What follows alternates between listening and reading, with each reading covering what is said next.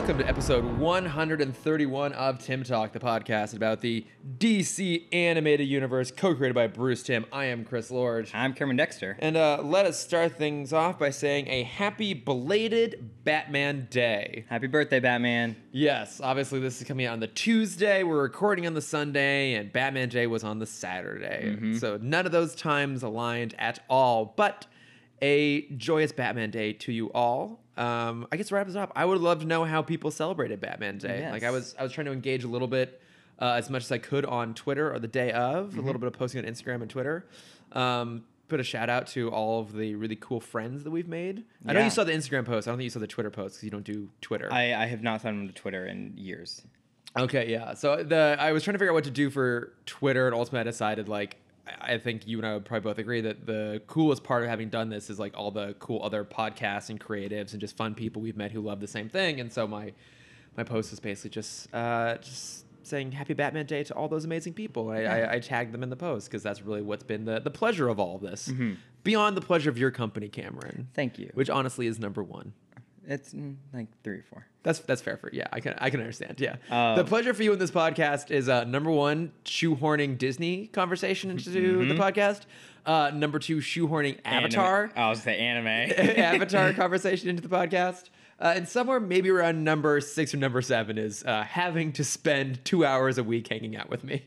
I mean, if it wasn't for driving in West Hollywood, it'd be better. Fair. I know Ashley. I Enough. mean, you probably want to save this for plugs, but not plugs, for notes from friends. But Ashley sent us a game. Yes. Have you ever played DC Deck Building? I never have. No. My friend group in Dallas got super into it. Really? Okay. We'd been playing since the first edition came out, DC Deck Building. For Trey and Jeff, I think you're the only two that still might be listening to this.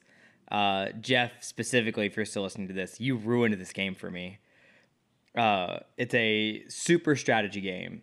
So it's a new kind of genre of card games that's come out in the past couple of years by this gaming company called Cryptozoic, where instead of starting off with a deck of cards and kind of playing until you're out, it's reverse. So there's a table deck, and everyone starts off with I think 8 to 11 cards, and you use those cards to buy more cards. Oh, interesting. And then at the end of the game, it's whoever has the most in their deck usually wins. I'd be down to try this out at some point. It is very fun. There's Yeah. a lot of strategy in it. Okay. So I'm down to be bad at this game at some point. I own the first 2 editions. DC Oh. Deck Building has so many now. Oh, okay. Well, let's do it then. And there's, Street Fighter deck building, Marvel deck building, Disney deck building. Like they've expanded to, it's similar to Funko. They've expanded to every franchise right All of now. them? Yeah. I think there's like a Walking Dead deck building. Oh my It's God. too much now. Hey, good on him. Yeah. Get that franchise money. Oh, yeah. But yes, Ashley, I have played this game. It has ruined parts of my life. Oh, let's bring it back then. Yes. Let's do it again. Yes. Excuse me. But that is a great way to spend your Batman Day. Your Batman Day is playing yeah. DC Deck Building. All right. Well, we'll do it at some point.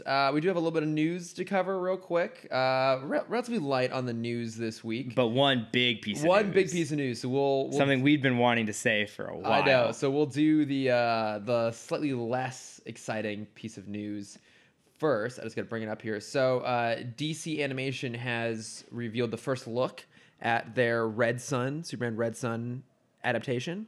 Great. Here's Sure. here's the photo. Looking pretty good. Looks. Oh, he's got a little hair coif. Yeah, it's a little quaff. I mean, I hate to make generalizations, but I'm going to. I like the fact that this is one of their one-off films, not one of their new 52 verse. Yeah, we've been very vocal about this. I know, and I don't want to feel like I'm just beating a dead flat horse, but I'm excited when they do kind of the more one-off things. And I feel like they do slightly more interesting casting. When's the last time they did one off? Not counting like Batman Ninja. I was like maybe Gotham by Gaslight, which that one was, Okay. I liked that one. That one Yeah, that was recent. That was pretty good. My first thought was Flashpoint.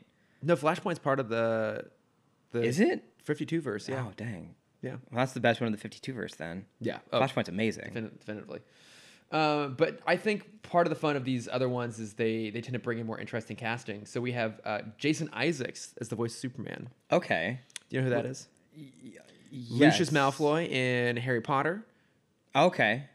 And he's in tons and tons of stuff. He's one of those guys that just pops up everywhere. But is it my turn this time? Am I the one hitting? Yes, I'm gonna take that cushion away from you. Did you like that I included your tap pillow in the Batman Day post? Yeah, so everyone knows what he's always threatening to take away from me. It's the Batman pillow that you're constantly hitting. That was my turn. The great Dietrich Bader, who of course is our Zeta currently, but also Batman and Brave and the Bold, will be voicing Lex Luthor. Great. And then we have Amy Acker, who is a Whedon alum, voicing Lois Lane. I honestly thought you were about to say Amy Adams, and I'm like, how did that happen? I know, right? Came back around. Vanessa Marshall. They put a lot of money in Lois. Right. Vanessa Marshall, who's a well-known voice actress. She did Captain Syndulla, Hera Syndulla on Rebels. Okay. She's going to be Wonder Woman. Phil Morris as James Olsen, Paul Williams as Brainiac, Sasha Ruiz as Hal Jordan, and Phil Lamar, the great Phil Lamar, as Jon Stewart once again. And Yay! Then, Roger Craig Smith, who voiced Batman in Batman Ninja and Batman Arkham Origins, will be Batman in the movie. You've read Red Son, correct? I have read Red Son. It's a great story. It's very good. I think Superman's a dick. I mean, kind of. I think part of the reason that story is so good is it fundamentally understands the character and Yes. puts them in a different situation. It's sort of the opposite of a lot of my complaints about like the film adaptations, where it's like they don't fundamentally understand the characters. The changes they make seem like just shallow and stupid. Whereas this is like that cool idea of like, oh, let's take this cool spin on it. But no, I'm excited for this one. I think it'll be a lot of fun. But the other thing in piece of news, the one we're really excited to say, Also Superman news. all Superman news, something that has been rumored for a long time, and we are very, very excited it's actually going to happen. Cameron, why don't you say it? Because I feel like you're even more excited than I am. Smallville is joining the CW verse. Yep. We got Tom Welling Yes. as Superman, as our boy Superman, joining the Crisis. Crisis on Infinite Earths. Yeah, I can call it a series. There's 6 episodes. Is it 5 episodes. I think it's 5. Yeah. I'm so excited. Well, This is gonna be you amazing. missed possibly the even better part of the news Wait, I forgot already. that Erica Durance is returning also as Lois Lane. Oh, that's right. Yeah, our favorite Lois Mm-hmm. is coming back. So, look, I mean, I'm super excited about this. I feel like the Arrowverse has gotten so big that both of us have abandoned it years ago. But I did watch the last. The crossovers Crisis. are always great. The crossover was pretty good. I watched the last Crisis and it was pretty solid. And then I'm super. The last super one excited was for this. where they switched roles, right? Yeah, exactly. Okay, I think I watched the first episode and then got distracted. Yeah, it was pretty decent. But like, I mean, this is huge. Like, they're basically pulling from all these crazy places. I know I can't even remember some of the other casting announcements they've made, but I know they've been making quite a few. Now we just gotta wait and see if maybe they'll get Michael Rosenbaum back as Lex Luthor, which I would love that so That much. would be That so is good. pure speculation and hope on my part. I would love it if it happens. But we don't know, but Mm-hmm. I mean, this is gonna be amazing. It's gonna be so good. Yeah, they have. I think they learned that like the not older fan base, but part of the fan base is starting to drift, and this is their power play of like, Yeah. you guys want a surprise, you want a twist. Here's your twist. It's gonna be so good. Just more fan service. Now the real question. Oh, right, I forgot. The other thing that was super exciting was that Brandon Routh was going to be in it, of course, as Kingdom Come Superman. Now, the thing that I'm curious to see is, will we be getting Tom Welling in a Superman suit? Something that they actually avoided doing. until the last minute. Yeah, and even then, like, they never show like the rule for the show is always like no tights, no flight. So even we never actually got like a full body shot of Tom Welling wearing the suit. We just got like the reveal shot in the very last moment, and then we got some like long distance CGI shots of him in the suit. Yeah. Yeah. So we don't know if it's gonna pick up right where that left off. Yeah. If there's been a time jump. I would imagine there'd be some sort of time jump because, I mean, Has he I retired? mean, they've both aged a little bit. I mean, they both look good, obviously, but Yeah. you know, like I think you have to acknowledge the fact that like some time has passed. But I mean, this is pretty crazy. Like all the different things they're pulling from. I think it's gonna be a really good thing. I know. I'm excited. They've got me back on board. Yeah. But I mean, like I said, that was kind of all of it for news this week. Yeah, sadly. I can't think of anything. No. So shall we get into Zeta? Get an early start on Zeta this week. Now, you said before we started recording that you now have a new contender for your least favorite episode This of Zeta. was Can I guess which so one it is? Bad. It's hard to miss. I mean, it's the Eye of the Storm, right? It's the tornado. This was it's the tornado so one. bad. It's okay. It is. Holy shit! How was this a full episode? It's particularly bad. The whole idea is As someone from Kansas, momentarily, this was insulting. the whole idea is that they're passing through somewhere in the middle of the country. They do say Kansas. They do say Kansas. Okay, so passing through Kansas, they stop off to recharge their electric car at a fill station and realize there are tornadoes hitting. And then Not just one tornado. it's multiple tornadoes. Three tornadoes are hitting. They come across these young brothers. The younger one is what's his bucket? What's his name? I wrote it down here. Carl. Carl is the engineer. He's designed this system that basically like zaps tornadoes into going away. And his older brother, Dex? I just Right? refer to them as the science brother and the cocky brother. The cocky brother. The cocky brother then pilots this little capsule into the hurricane and zaps them until they disappear.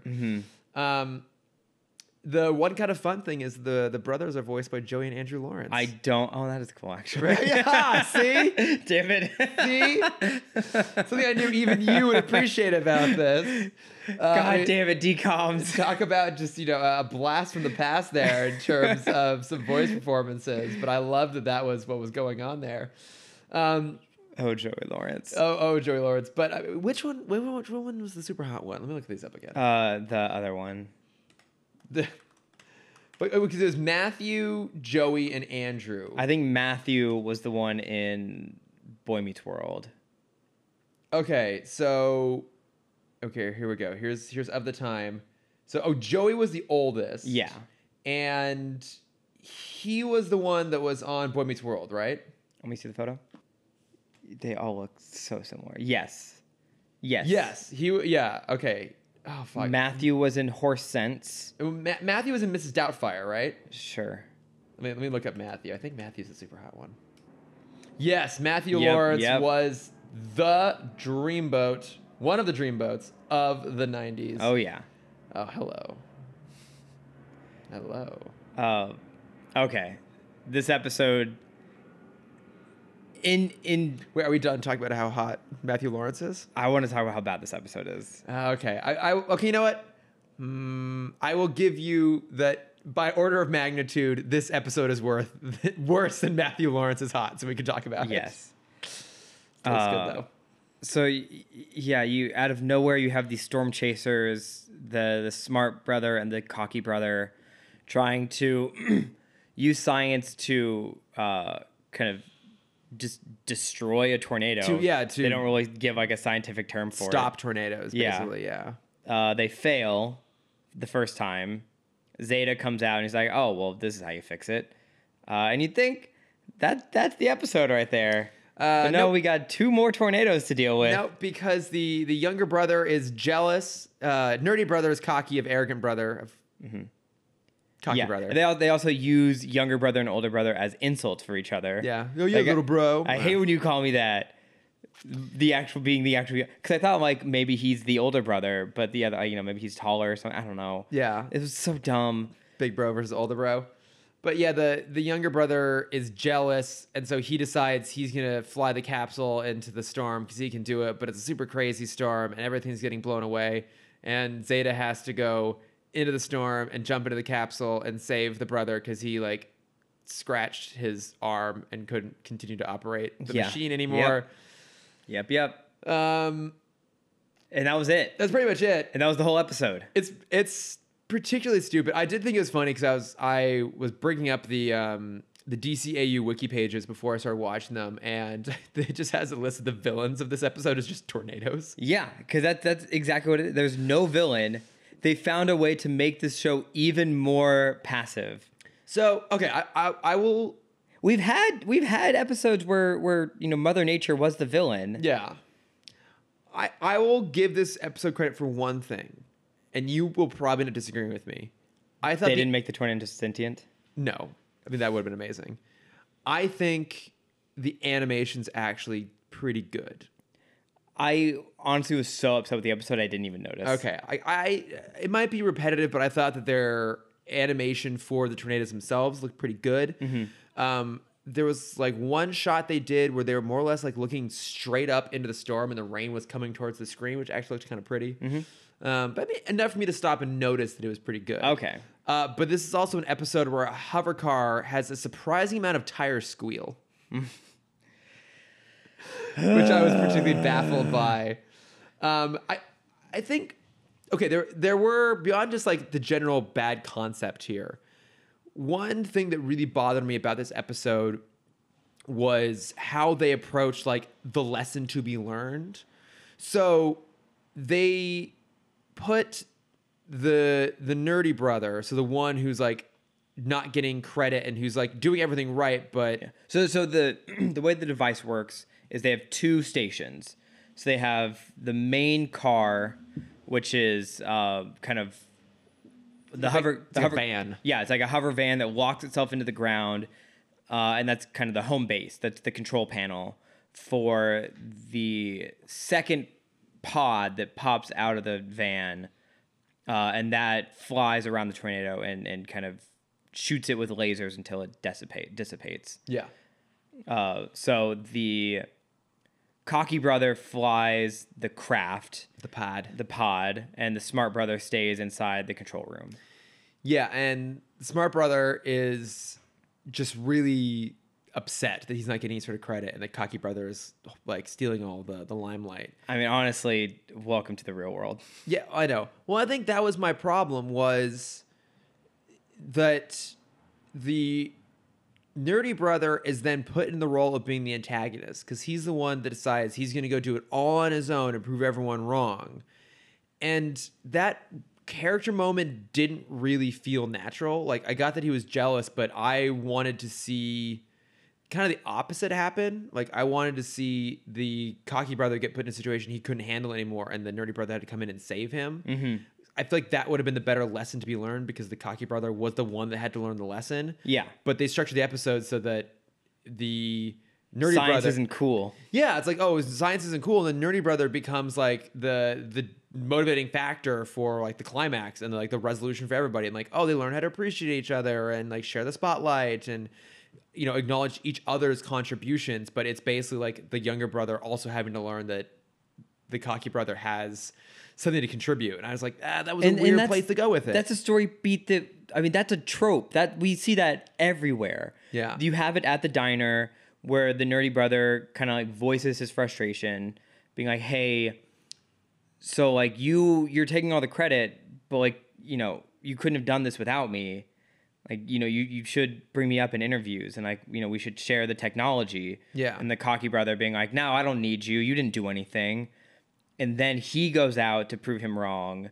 Be like, I can do this on my own.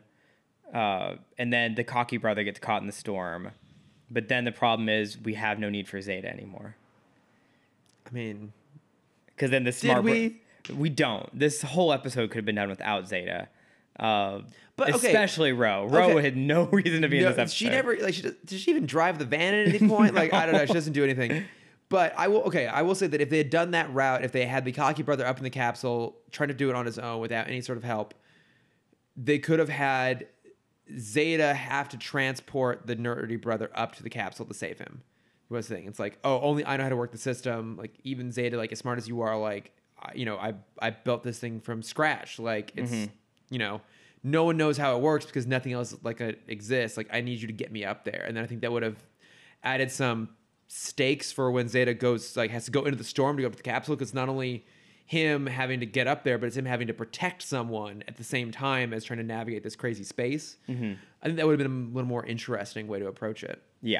Just like from a thematic Anything perspective. would have been more interesting than what Anything we would have got. been more interesting. Yeah, just from a thematic perspective, I think from a character and a stakes perspective and an action perspective, that all would have been a bit more interesting. Well, so we had that, and then talking back on Zeta and Ro, they tried to set it up where like the cocky brother was hanging out with Ro. Oh yeah, and then, like flirting with her super yeah, hardcore. and the smart one was hanging out with Zeta, and they, definitely could have played into that so much more. I mean, you could have had Ro attracted to him. Yeah. And then they could have been like, you know, action gets things done. Like you gotta you got to be the person who takes that first step, or else nothing's going to get done. Yeah, leap before you look, sort of Yeah, thing. and then Ro agreeing with him, and then she could have been in the capsule too. Who knows? Yeah.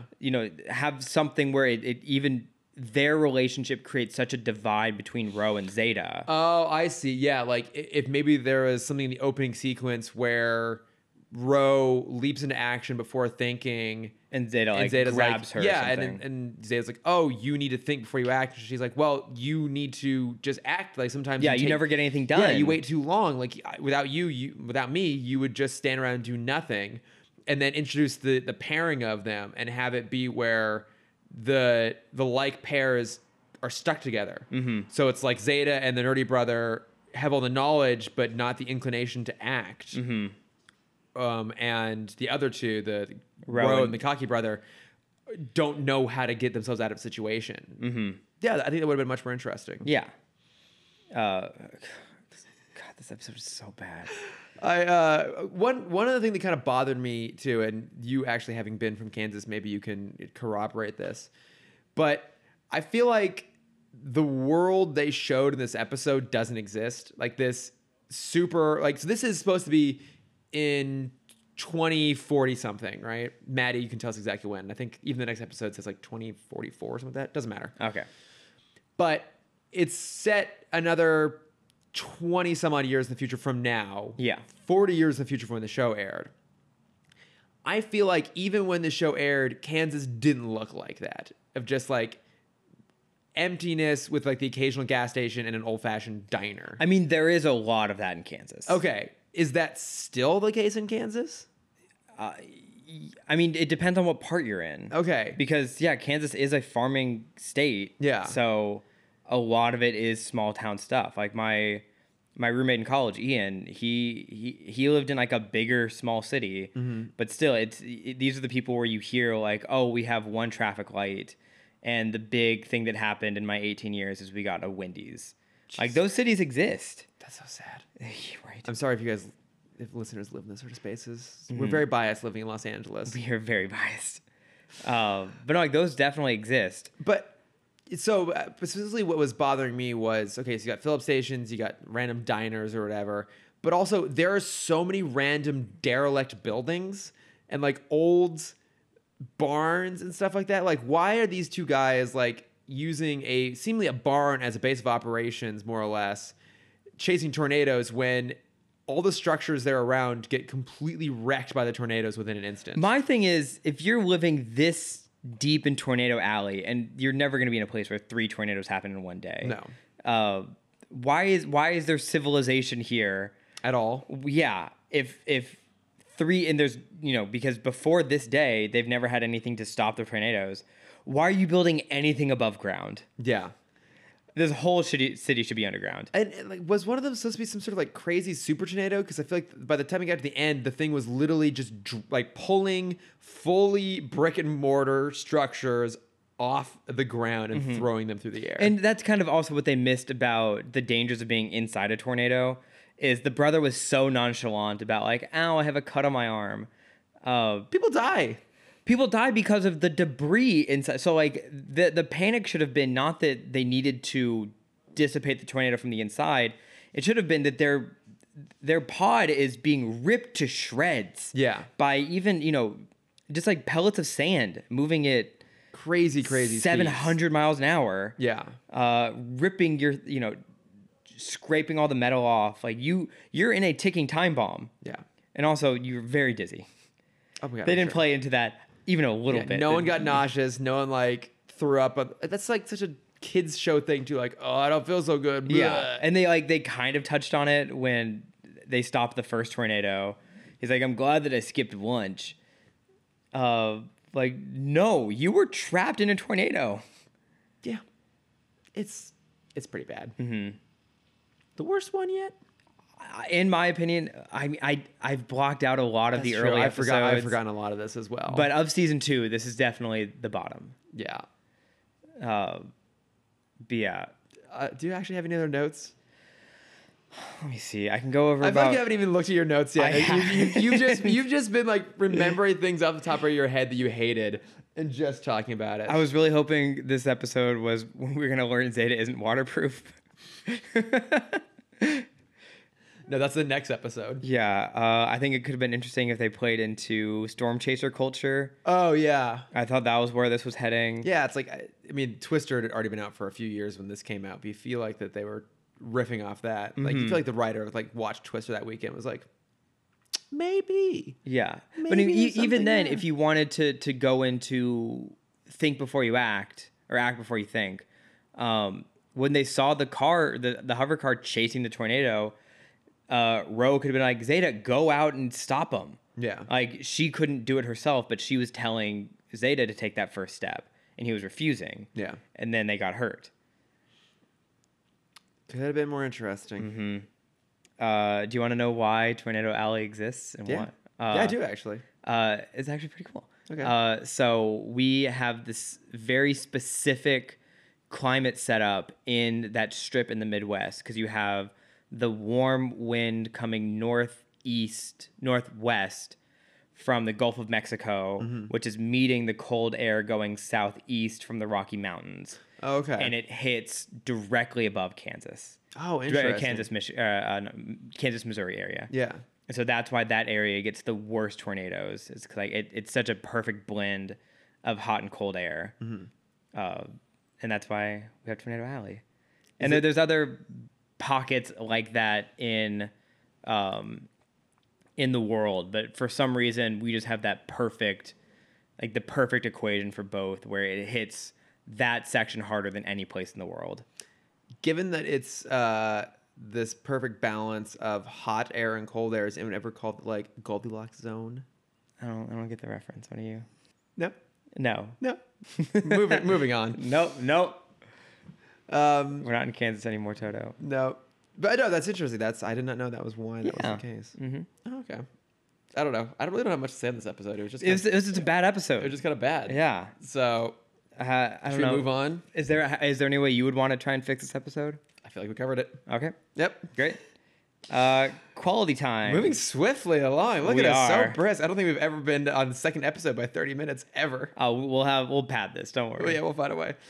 Quality time. This was a great premise that I think was executed just okay. What element of it did you thought? Did you thought? Did you thought? I am a thought. Was a good idea. Putting Bennett in a scenario where he had to compromise the value that we've seen him so far. Yeah. His sole purpose in these 20 episodes we've watched so far is he will catch Zeta no matter the cost. Yeah, except for firing Agent West. Except for firing Agent West. Happy to fire Agent Lee. Yeah. I know she quit, I guess, She technically. did quit, yeah. There's no means he wouldn't cross. I mean, he hacked into his own agency to get information. That's true, yeah. Like he's willing to sacrifice his job, the thing that we've seen so far he cares about more than anything, in order to catch Zeta. Yeah. And so we put him in a position where he now has to make the ultimate choice of family versus Zeta, his mission. Yeah, because the whole plot here is that there's some... It's great that we can add bad NSA agent, or bad dad to Oh, the yeah, it's list true. of You can bad. have Bennett to our list of bad DCAU parents. But basically, both Zeta and Bennett are trying to track down Dr. Selig. Anything involving him is classified to such a high degree that even Bennett doesn't have access. But Except now he also kind of does. he kind of does. It's weird, I know. But he's able to figure out that basically an email came out of a Marine Institute to Selig recently. Zeta's discovered the same thing. So they both go there at the same time to talk to this biologist there. And apparently Selig is interested in the kind of animals that can regrow parts of their bodies. So in this case, like a starfish. And we're wondering, like, well, what does a roboticist want to do with that? I bet we'll probably not find out at some point because that was probably a long-term strategy that didn't pay out. What do you think it would have been? Maybe some sort of like techno-organic robot. Maybe like Terminator space, maybe a little bit. Yeah. I was thinking Brainiac or Starro. Oh, but they won't. But there's so few references to the broader. Yeah. That's actually... We did get a Shui this episode. We got a Shui. We did get a Shui. Hang on, that's something worth noting. Other than the appearance of Batman in this, no one ever talks about superheroes in this world. Mm-mm. I don't know if we've ever even talked about that fact. I mean, in the last episode, they were so calm when they saw a robot. Yeah. They were so calm. They're like, oh, a synthoid. Cool. But, you know, I mean, at this point, Batman and Superman had both aired. And we know a version of Justice League existed in Batman Beyond. Exactly. So you would kind of feel like at some point someone would acknowledge the fact that superheroes exist. Now, there could have been like a licensing issue. Yeah, maybe it's not in the Midwest. Maybe they just, there's no superheroes in the Midwest. Right, yeah. They all go to the coasts. Exactly. I mean, Even Kansas. Superman did. Yeah. So, what were we talking about? Oh, yeah, but so they both go to talk to the marine biologist there, and essentially Ro is flirting with like the teenager who works the place and drives the submarine. I think his name's Brett. Yeah, sure. Something like that. Let's call him Brett. And so Yeah. she decides to go for a ride the submarine, and then Bennett forces Brett to take his son along in a flagrant abuse of power Oh, yeah. on the ride as well. And Entitled parent through and through. Yeah, and then basically Ro and... Also, there's only 2 people working at this institute. Like, where they have 2 pods and 2 employees, and both pods hold 2 people. Yeah. Where's Why do the they- other pilot? The kid even says, like, him and someone else pilot the thing. Yeah. I'm like, well, why do they even need the second pod? Yeah, or why not get one of the professionals to drive the damn thing? Exactly. Rather than like the random summer hire. But random summer hire is too busy, like, being upset that Ro and Bennett's kid James aren't Trying having to a fun hook up time. with someone at the bottom of the ocean. I mean, I totally would do that. Yeah. I mean, you know, it's anything for a story. There's only so much oxygen. That's hot. Yeah, it's very hot. Yeah, get lightheaded. But they crash the submarine and it Hold starts... on. So there's a sign outside of the metal reef. So this is the other weird thing. It seems like someone built an artificial coral reef down there that is rusting. There was a sign outside of it that said danger. Do not enter coral reef. Yes. Unstable. But there was nothing dangerous about it except that Brett was a bad pilot. Yeah. You call submarine drivers pilots? Yeah. Cool. Yeah. Sure. Let's say it is. I put a question mark in my notes about it. I'm so glad you were thorough. Yeah. If he was just paying attention, there was no danger about it. There was no problem. And I don't know if like them crashing into it then made the whole structure a little more unstable, which is why pieces of it were falling off later when Bennett and Zeta went down to recover everybody. But it definitely felt odd. I mean, it was kind of a cool, that part of it, the futurism element was kind of interesting. The idea that they built this kind of like, almost like a massive buckyball style structure to generate an artificial reef. That's a real thing. Like artificial reefs happen all the time. Yeah. So it's kind of cool that's what they would do. But one would imagine they would have built it a little bit sturdier. Right. And I don't know how, like you said, why is it rusting? Why would Is it a metal? I mean, it must be a metal reef. well, yeah, but like there, are some metals that don't rust. But do you think the architect misheard them and heard wreath? And he's like, I don't know why they want a giant Christmas wreath under the ocean, but I guess. And why do they want it made out of metal? But all right. Yeah, I guess we'll go with that. I like that idea. But the whole thing basically starts falling apart. I thought you said Wheeze. The whole thing starts falling apart, and Zeta and Bennett have to like team up together to go down and save Ro and the kid. I mean, and this idea has been done a lot. This is pretty common in kids shows. Yeah. Did you think this is in terms of an execution of the concept? How did you feel about it? I think they just did it okay. I think there was so much they could have added more interesting stakes. Specifically, I very much disliked the way Bennett learned Zeta was there by just turning around and seeing Zeta. Yeah, right. What? Zeta's here? Mm-hmm. Yeah, no real detective work on his part. Mm-hmm. I did. I think there could have been more interesting interaction between Ro and the son. Mm-hmm. I did really enjoy their bonding over how much they hated Bennett. Yes, he's such a schmuck. Yeah. He's like, well, you get to see him, the kid complaining that his dad's a workaholic. Like, you get to see my dad more than I do. It's like, well, we don't want to see your dad. Yeah, he's an asshole that won't leave us alone. Yeah. So that was cute. In terms of annoying children, because this show specializes them, how was this one? He wasn't that bad. I mean, there was nothing he did that caused the problem. Yeah, he was a little whiny, but he wasn't like... Which in my boat puts you, leaps and bounds above the other kids in the show. Because usually they're the reason that shit's going down. Mostly Bucky. Mostly fucking Bucky. He has the same hair. That's true, he does. So there must that's be the style of that time. There must be some teen idol, some new Justin Bieber. Wasn't there was that also the kid who like threw a glass of lemonade at his service bot? Mm-hmm. Didn't he have the same hair too? I think so. Yeah. It's the style, man. Yeah. We continue to learn that Zeta is waterproof as he dives down to the ocean. Yep.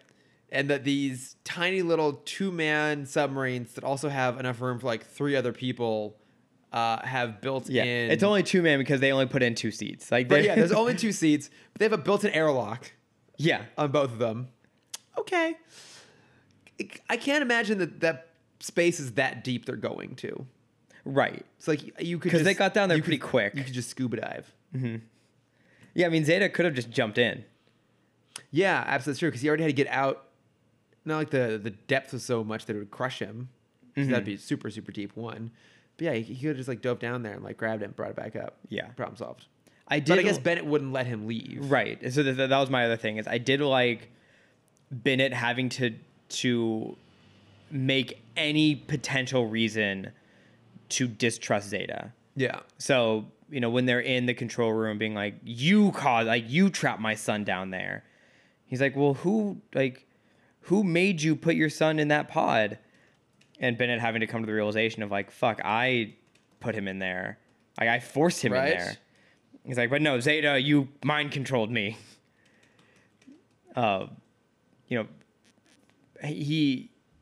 Bennett is so, he wants to believe so hard that Zeta is still bad.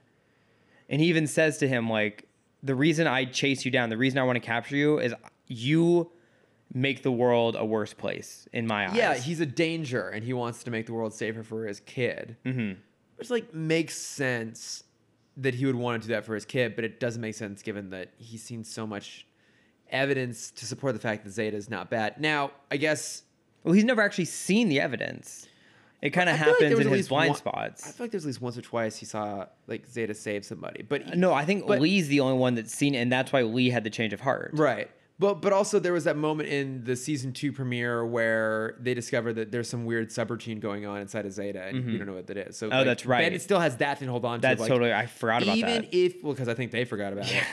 Even if you are what you say you are, you still can't be trusted, which is exactly what he told him in that episode. I mean, I guess it didn't really make sense for them to bring that back here because this show is still structured very much in the episodic format, where it's like they'll introduce something and then they'll bring it around again in the finale, but every episode in the middle is just a one-off. So it makes sense that they wouldn't be bringing that sort of idea back in here. If they did bring that in here, how would you want them to use it? I think I just would have wanted a reference of Zeta being like you see me save people, like, or even say like, why would I go out of my way to save someone if I were still trying to kill people? It's like, look, even if you say you've had a change of heart, you still can't be trusted. Mm-hmm. We don't know what happened to you that made you this way. Like, even without having to like specifically call back that piece of information, it could have simply been, even if you say you are what you are, that's not how you were programmed. So there is something wrong with you, and you are ultimately a malfunctioning machine, and you can't be trusted. Yeah. I think that would have been enough to make it happen. I think it would have probably added too many story beats, but here's my idea. Make it a 2-part episode. Make it a 3-part episode. Make it a film spinoff. Yeah. I think you start that at the beginning of the season. There's something inside your head that you don't know about. Mm-hmm. You kind of sprinkle that in over the next few episodes, and then this one, when they go into the reef, they're going in to look at something cool. Like there's something specific that Brett is trying to show them. Like, oh, there was this doctor in here who, is obviously Selig. And I saw him and the doctor. They were looking at something really cool right here. I haven't seen it yet. I'm not supposed to see it, but let's go check it out. Giant octopus. So for sake of example, we'll just say it's like a giant emerald or something. Yeah. Just for an easy example. And now they're stuck down there. They're next to whatever thing it was. Zeta goes down. He's fully in control of himself still until the second he sees whatever the thing is. And we don't have to see it on screen, but have some indication of like he has a second programming that's now taking over, and he like has to get it, pick it up, destroy it, something. There's a MacGuffin that triggers some sort of programming defaults in his brain. Oh, that could be interesting. And so we'll say he has to take it. You don't see it on screen, but like as they save the two kids, they start floating out of the water. You have the camera pan, and now the thing is missing. Yeah. And now you're like, and now it's like, oh well, what? How did the wind take it? It's like, obviously Zeta has it, but now you have a mystery element of like, when did Zeta take it? Why did Zeta take it? Does Bennett know? You can add in a whole nother layer to the character, and now you have a better reason for Bennett to still be an active reason for him to distrust Zeta rather than a passive one. Exactly. Yeah, that would make it more interesting. And then that ups the stakes of like, well, now we have to get to Selig because he's the only one that knows what. Like now there's an urgency of like, I don't know what else I'm gonna do. I've gone against my current programming, and now I'm a threat. Yeah. Like now I get Bennett's perspective, but I don't want to be shut down. Right. That would have made it much more interesting. Yeah. And it was Bucky all along who's been controlling him. Bucky. Yeah, I mean, because there is some good stuff in here. Like, I swear, I think that the writers were probably fans of the Thunderbirds from the 60s. Like, the last two episodes are both, like, kind of like natural disaster rescue situations. I mean, there's some good stuff in here. I like that they at least were introducing a slightly complicated character dynamic between Zeta and Bennett. I like anything underwater. Just love any sort of underwater animation. I think it looks super cool. I love submarines. I liked all that stuff down there. They're just in the tide pool. They're in like a lagoon practically. Some of their logic didn't really make sense. The idea that Zeta would get out of the good submarine to be a manual rudder for the bad submarine. It's kind of like 2 minutes of just padding. Yeah, and then what is it? Bennett insisted on staying in the bad sub because he didn't want to let Zeta out of his sight, but his son refused to get separated from the dad again. So the two of them get in the bad sub so that Ro and conked out Summerhire Brett can just drive off in the good sub. All of that just didn't make quite a lot of sense. I get the idea that now Bennett has to actually put his life and his son's life in Zeta's hands. And then a random piece of the thing falls off and knocks Zeta away, and the sub continues to fill with water, but then Zeta just turns around and comes back and just shoves it up to the surface, and then we're done. I looked at the time code because I love to see how much time I have left of this torture. Right. The commercial break, because I mean it was a fade to black, so I assume there might have been a commercial there. Yeah. There was a minute and a half of the episode left. Jesus Christ. I mean, I'd be furious as a child. They love to do that. I mean, it just shows that for whatever reason, this show I don't think was given room to breathe. And I think you see that a lot in the weird pacing of the episodes. They feel like they're building towards something and then they don't. And it's a shame because there have been a number of times we've had interesting scenarios pop up and we've come up with like better ways you could have approached it. There's always potential here. I think there's potential in this one. It just and then they get to the end and Zeta and Ro are running away, and Bennett basically decides he can either shoot at Zeta from a distance or like help his son get off of a perfectly stable floating submarine. Yeah, he's already safe. He's up at perfectly fine. But I mean, I guess the idea is like, I gotta put my son first. Here's my logic question for you. Not to oversight the team and what they looked at already. There's an airlock in a sub. Yeah. That means there must be some sort of suit or this is a very good point. Some sort of diving gear. Yeah. Yes. They don't need the second sub. They have to have at least one thing of air. Yeah. Because they have one person in the tank and one person out. Yeah. So and they know they can fit 3 people in. So Bennett take the oxygen tank, put the 3 people in the new sub, and then he can stay attached to Zeta the whole time. Yeah. That would have worked. Right. God damn it. I mean, bless their hearts, they were trying. Mm-hmm. But Yeah, this was a great idea. They could have done a lot of cool stuff with this. They just executed just okay. Yeah, I'd agree with that. It was kind of like, meh. Mm-hmm. And then, of course, Zeta and Ro get away. And As always. maybe the next time we see Bennett, he'll be slightly softer on Zeta, but probably still insist on trying to bring him in. Mm-hmm.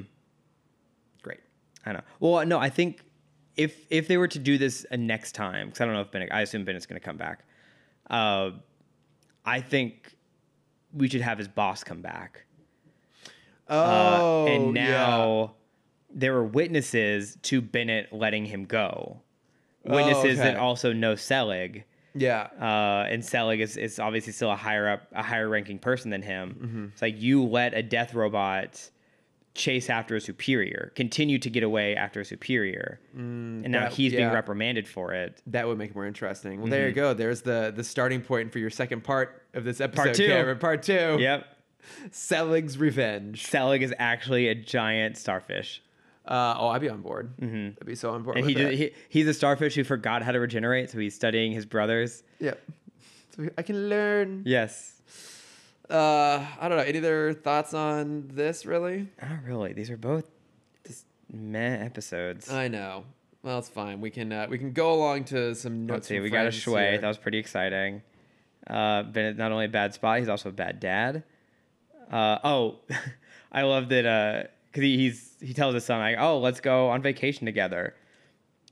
In Bennett's mind at this point, Zeta is still the biggest national threat. And he's just casually bringing his son into the line of fire. Yeah, it's like, oh, let's just go take a day off here. Yeah, let's add that to the list of bad dad things. Oh, when Ro is like, oh, I know, I watched him drive this. I can drive a submarine now. It's like, oh, yeah, sure, okay. Yeah, I mean, everyone, they hire just random dudes off the street in the summer. That Apparently anyone can drive these damn things. You're right. I take that back. Yeah, that's pretty much my notes. Yeah, seems fair. All right, so let's do kind of a quick little notes from friends section. So both Ashley Clark and then also my friend Ted commented on the fact they both just watched Hush. And Ashley said that she didn't really like the Riddler change. I guess we're going full spoilers here on Hush.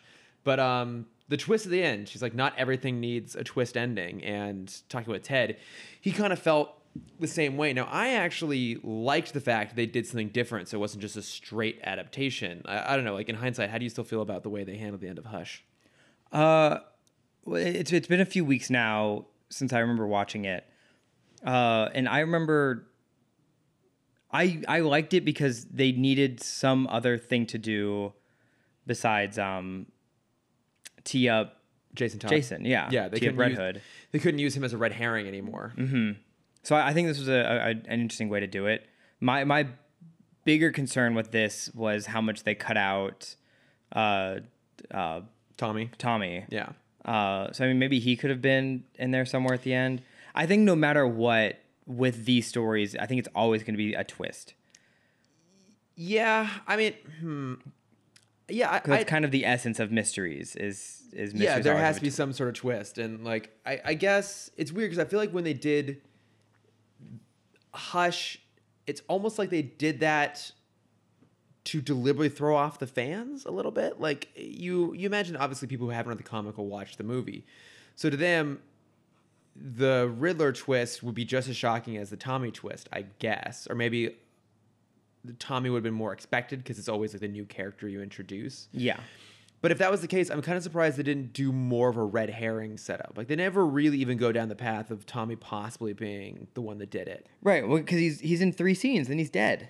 Yeah, and you almost kind of wonder like if there was something maybe was supposed to happen around the time of them digging up the body, and like you almost need like a beat after the body's dug up where Bruce goes like, he's still alive. Like it's all been a ruse. Like someone is trying. I don't know. Like you had to like tee up towards him thinking that's what was going on maybe before doing the Riddler thing. But like my biggest problem with that movie wasn't the Riddler twist. It was just kind of the rest of it was just a little underwhelming.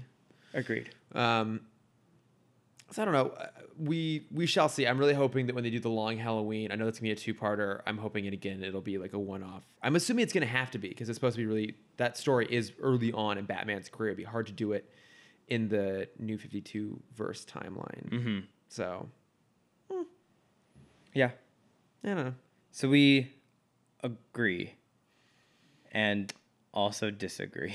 Yes. Yes. Yes. Thank Yes. you for your comments. Thank you for your comments. As I've been doing, reading out reviews here, just as a thank you to those that have left those, and as a hopeful encouragement for others to leave more. Also, please do that because we've hit our last written review. Amazing. We did it. And this one was a 5-star review from Jackosaurus Rex from May of 2017. Wow. Jumping back a bit here. Review, love this, exclamation point, 100, 100, 100. Awesome. Thank you. Brief, to the point, Nailed it. nice and succinct, loved it, thank you. But no, we do appreciate you guys leaving us reviews. It helps with some sort of metrics. And as I've been saying, if you guys leave a review. And confidence. And confidence, really, yeah. I've been walking around LA. Very shook for both of us these days. So yeah, if you can do that, that'd be greatly appreciated. So, but why don't we go ahead and go into some bat plugs here?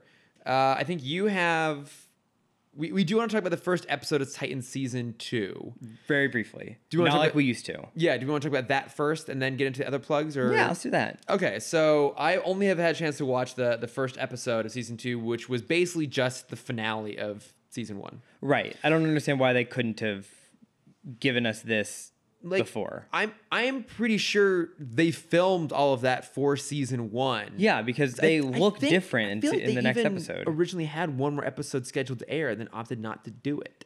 Oh, that's interesting. I'm pretty sure. I feel like the last season was 11 episodes, whatever, and it was supposed to be 12 or maybe 12 and 13. But yeah, I mean, it's all characters, same look, same continuity. And when we like jump forward a little bit to the new parts where they're in San Francisco, like they do look different enough. You're like, oh, that's because time has passed. Right. So I kind of feel like they must have had a reason to hold off. But I just feel like they didn't have a good enough cliffhanger. I think the bigger cliffhanger would have been all of the team turning, Trigon going in his full form, which, to be fair, looked decent considering the CGI budget is probably not great for the show. Right. And then have him walk out and have the world start dying around him. Like, to me, that makes more sense as a cliffhanger. Yeah. But maybe they didn't then have enough story to fill an entire pilot to resolve that. Because even as it is, there's the whole thing about, because thematically there's something that makes sense there, right? The whole idea over the course of season 1, clunky though it was that it was this idea of like, how far are you willing to go? Is Robin a murderer? It's ridiculous that would be a thing, but still, that was the idea. And Fuck Batman. Fuck Batman. So, Trigon's way of turning everyone to evil was to have them kill someone in a dream sequence, right? So that all kind of makes sense. And so we get why Raven would then have to try and like rescue Dick from being corrupted. The weird thing is, once she does that, he doesn't have anything else to do. She just decides to then go out and fight her dad, and then she wipes out Trigon in an instant. Well, so here's what they should have done. The whole thing is about crossing that line of murder. Have that be Raven's dream sequence of her killing her dad. Wait, where would you then go with it? She Then she would then be part of the darkness at that point, right? Exactly. She wouldn't do it. She would banish him again. Oh, okay. She would find a way to banish him. Yeah. Because even as it is, maybe I assume he was destroyed. It was really unclear. Because she just walks out there, all of a sudden has full control over her powers, does something, we have no idea what she does, and then he's gone. Exactly. And But now she's got a cool gem in her head. she's got that cool gem in her head. I did like how they It handled looks that. good. I did like that idea that her heart was broken and Trigon removed it and shaped it in the gem and put it back into her head. I don't know if that's what actually happens in the comics or not, but I like that idea of... I don't really get the metaphor, but sure. No, I don't really get it either, but whatever. It looks cool. It looks cool, and it was kind of an interesting idea. But, you feel like there were moments that were being built up. Like, all of a sudden, for the first time, Beast Boy can turn into something other than a tiger, right? He turns into a snake. You're like, oh, maybe they're going to comment on that. Like, finally, he has enough control to do something different. Never talk about it. Nope. We don't know what Raven does to banish the guy. He just gets banished, and then they're like, all right, well, you four are gonna go off and do your own thing, I guess, and then Donna and Starfire are gonna catch a ride back with Hank and Dawn, and then none of us are Titans again. Yeah, and now we're back at does the season one, the first episode end with seeing them in their areas? The first episode ends with Dick, Jason, Raven, and we're gonna call her Raven, not Rachel, and Beast Boy. Oh, at the tower. At the tower, and Beast Boy has a moment where like he like visualizes back to when Hawk, Dove, Robin, and Wonder Girl were all in their costumes in Titan's Tower. Mm-hmm. I think Aqualad was in there too. No, it's just the four of them. Okay, we haven't seen Aqualad yet. Okay, so basically, the start of episode 2 is Hawk and Dove are in a new place. Starfire and Wonder Girl are in Chicago, and then everyone else is still in the tower. Okay, so we're back in 3 storylines again. Okay, that makes sense. Yeah, I haven't really gotten into the second episode yet, but that's fine. It's kind of weird because the stuff that's in the end of this episode, like the new stuff, is obviously they all have different looks now because they're in San Francisco. They go to Titan's Tower. Yeah, we get a brief introduction to Slade, who clearly has some sort of history of the Titans, and he's like been off in exile. They allude to him sort of exile, and he like comes back as the Titans are back. Yeah, and on top of that, there's that exchange between Dick and Bruce. Okay, I like Ian Glenn a lot. Not with an American accent.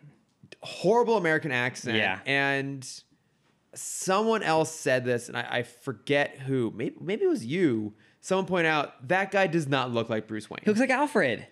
Yeah. He's 100% Alfred. Every time I see him, I think it's Alfred. He would make a great Alfred. Yeah. It's just, and I like Ian Glenn a lot. And even when he was cast, I'm like, oh, that's kind of cool. That could make it something interesting. And it just didn't work. No. Like, he should still be built like a brick shit house because this is Batman we're talking about. And also, I'm sorry.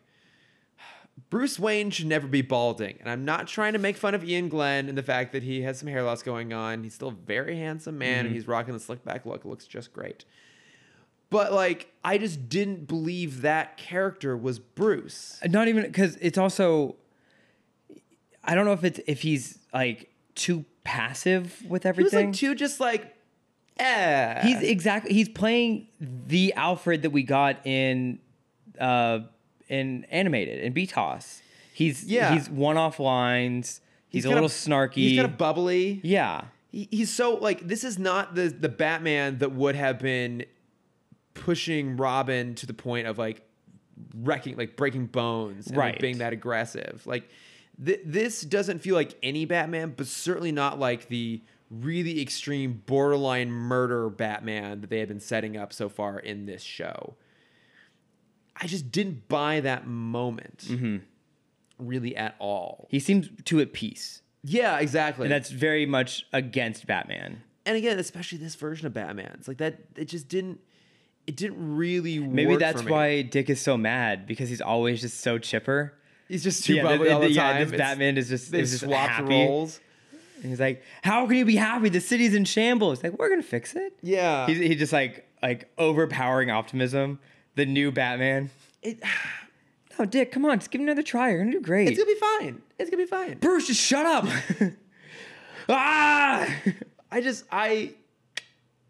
I felt like if they had given us this at the end of last season, it at least would have felt like a slightly better finale. But this just feels so underwhelming to have waited this long. But I mean, I'm kind of looking at that as like the finale of season 1 and then season 2 going down a very different path.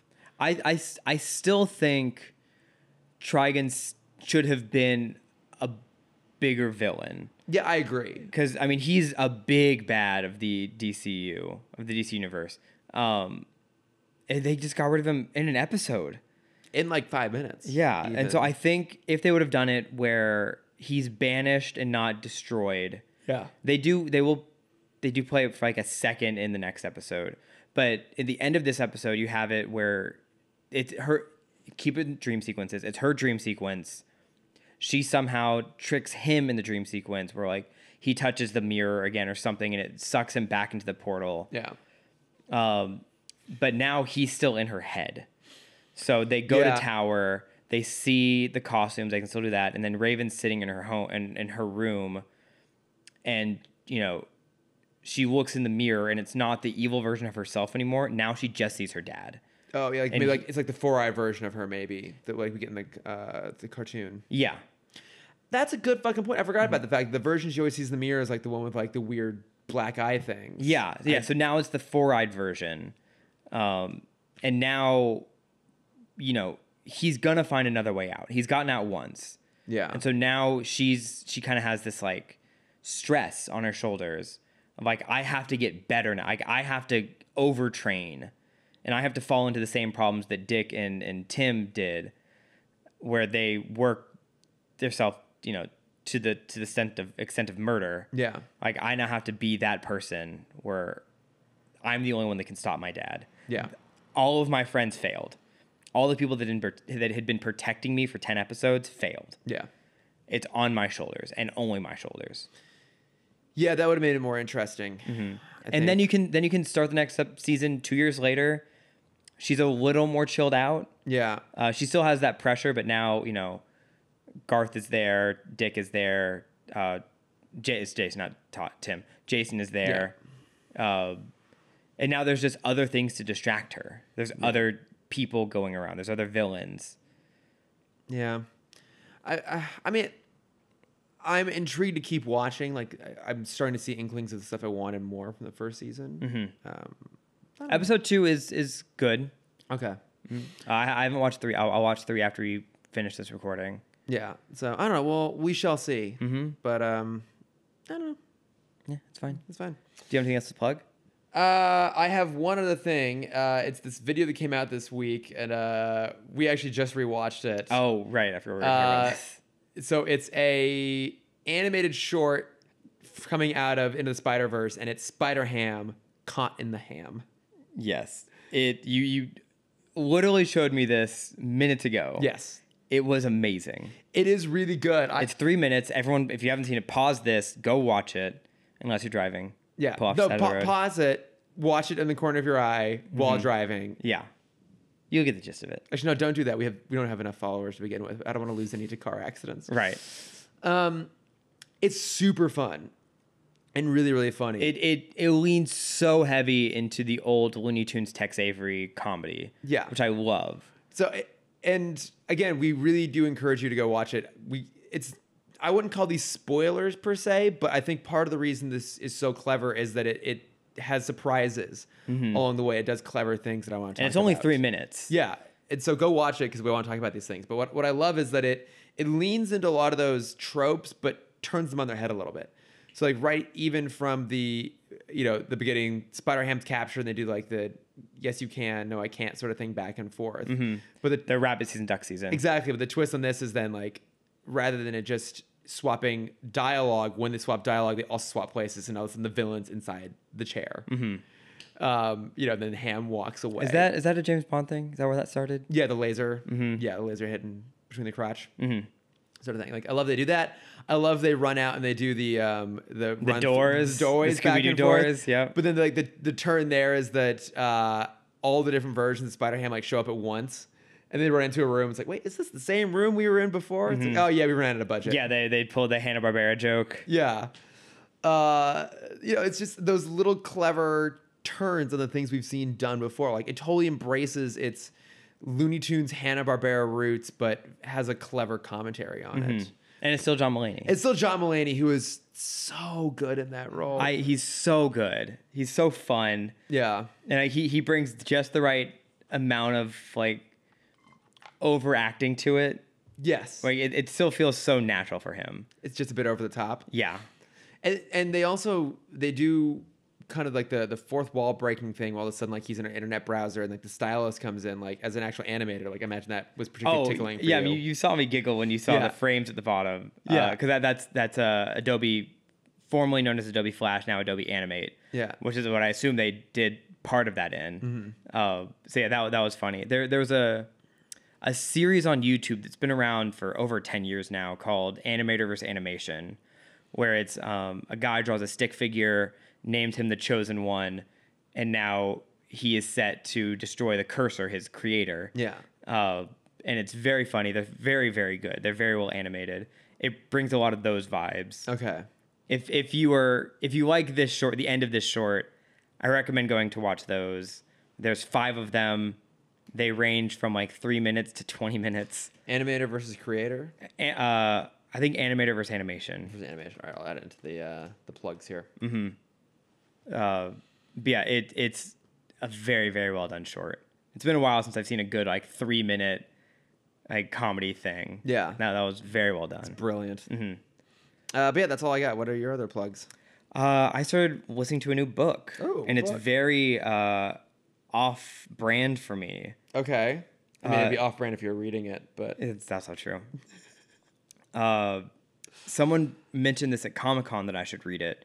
It's called The Dark Descent of Elizabeth Frankenstein. The Dark Descent of Elizabeth Frankenstein. All right. Yes, and it's the story focusing on the bride of Dr. Frankenstein and kind of everything she went through to, one, put up with the crazed doctor, and also because she was born basically, when she was born, her mom passed away in birth, given to a foster care, was beaten horribly, and was sold to the Frankenstein house, where her job was just to basically keep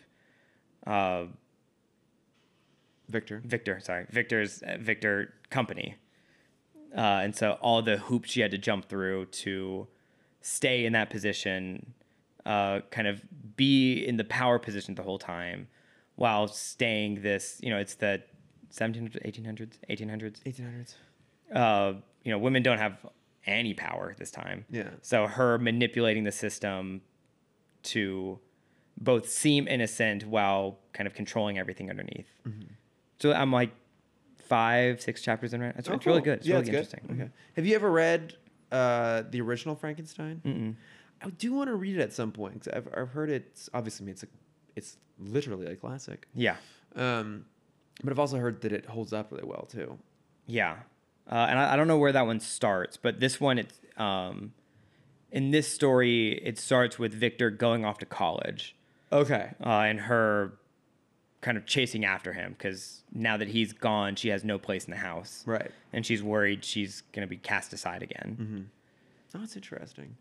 Have you ever seen Young Frankenstein, the Mel Brooks movie? Oh, you're going to hate me, but no, I haven't. That's I know fine. it's one of your favorites. I'm not going to judge you for it. It's well worth a watch. We should watch it at some point. It's been on my list for years. It's really, really funny. It's really good.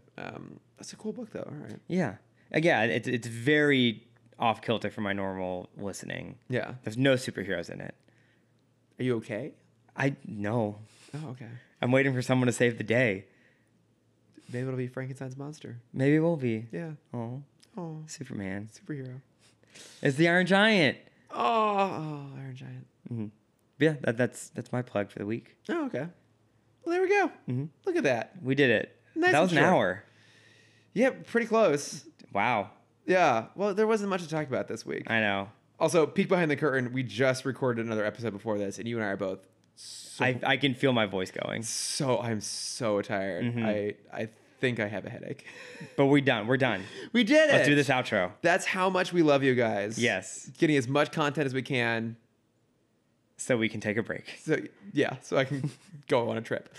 But thank you for listening. We can be found at Tim Talk Pod on Facebook, Twitter, Instagram, and Gmail. If you've been checking out the new season of Titans, we'd love to hear your thoughts. We are a little behind, so if anything super spoilery happens, send it to Cameron and not me. Yes, I will probably be more caught up. Yes. But yeah, you can find us. I think, did I already say it? Did I already say where? Okay. I cannot tell. You want to do it again? No, I'm good. I can't tell what's happening anymore. I'm at Lordifer on Twitter and Instagram, where you can not see me slowly have a mental breakdown. So I'm never posting either of them. You can find my art, which I've actually started doing again. You have, yes. At Cameron.Dexter. And if you want to see my face and my Disney things and my Halloweeny things, you can find that at CamDexter_adventures. Can we find a different way of phrasing that? Okay. If you want to see Cameron's Halloweeny, go to CameronDexter_adventures. Cam Dexter. CamDexter_adventures. That's me. God damn it. All right. Thanks for listening, everybody. Thanks, guys. Bye.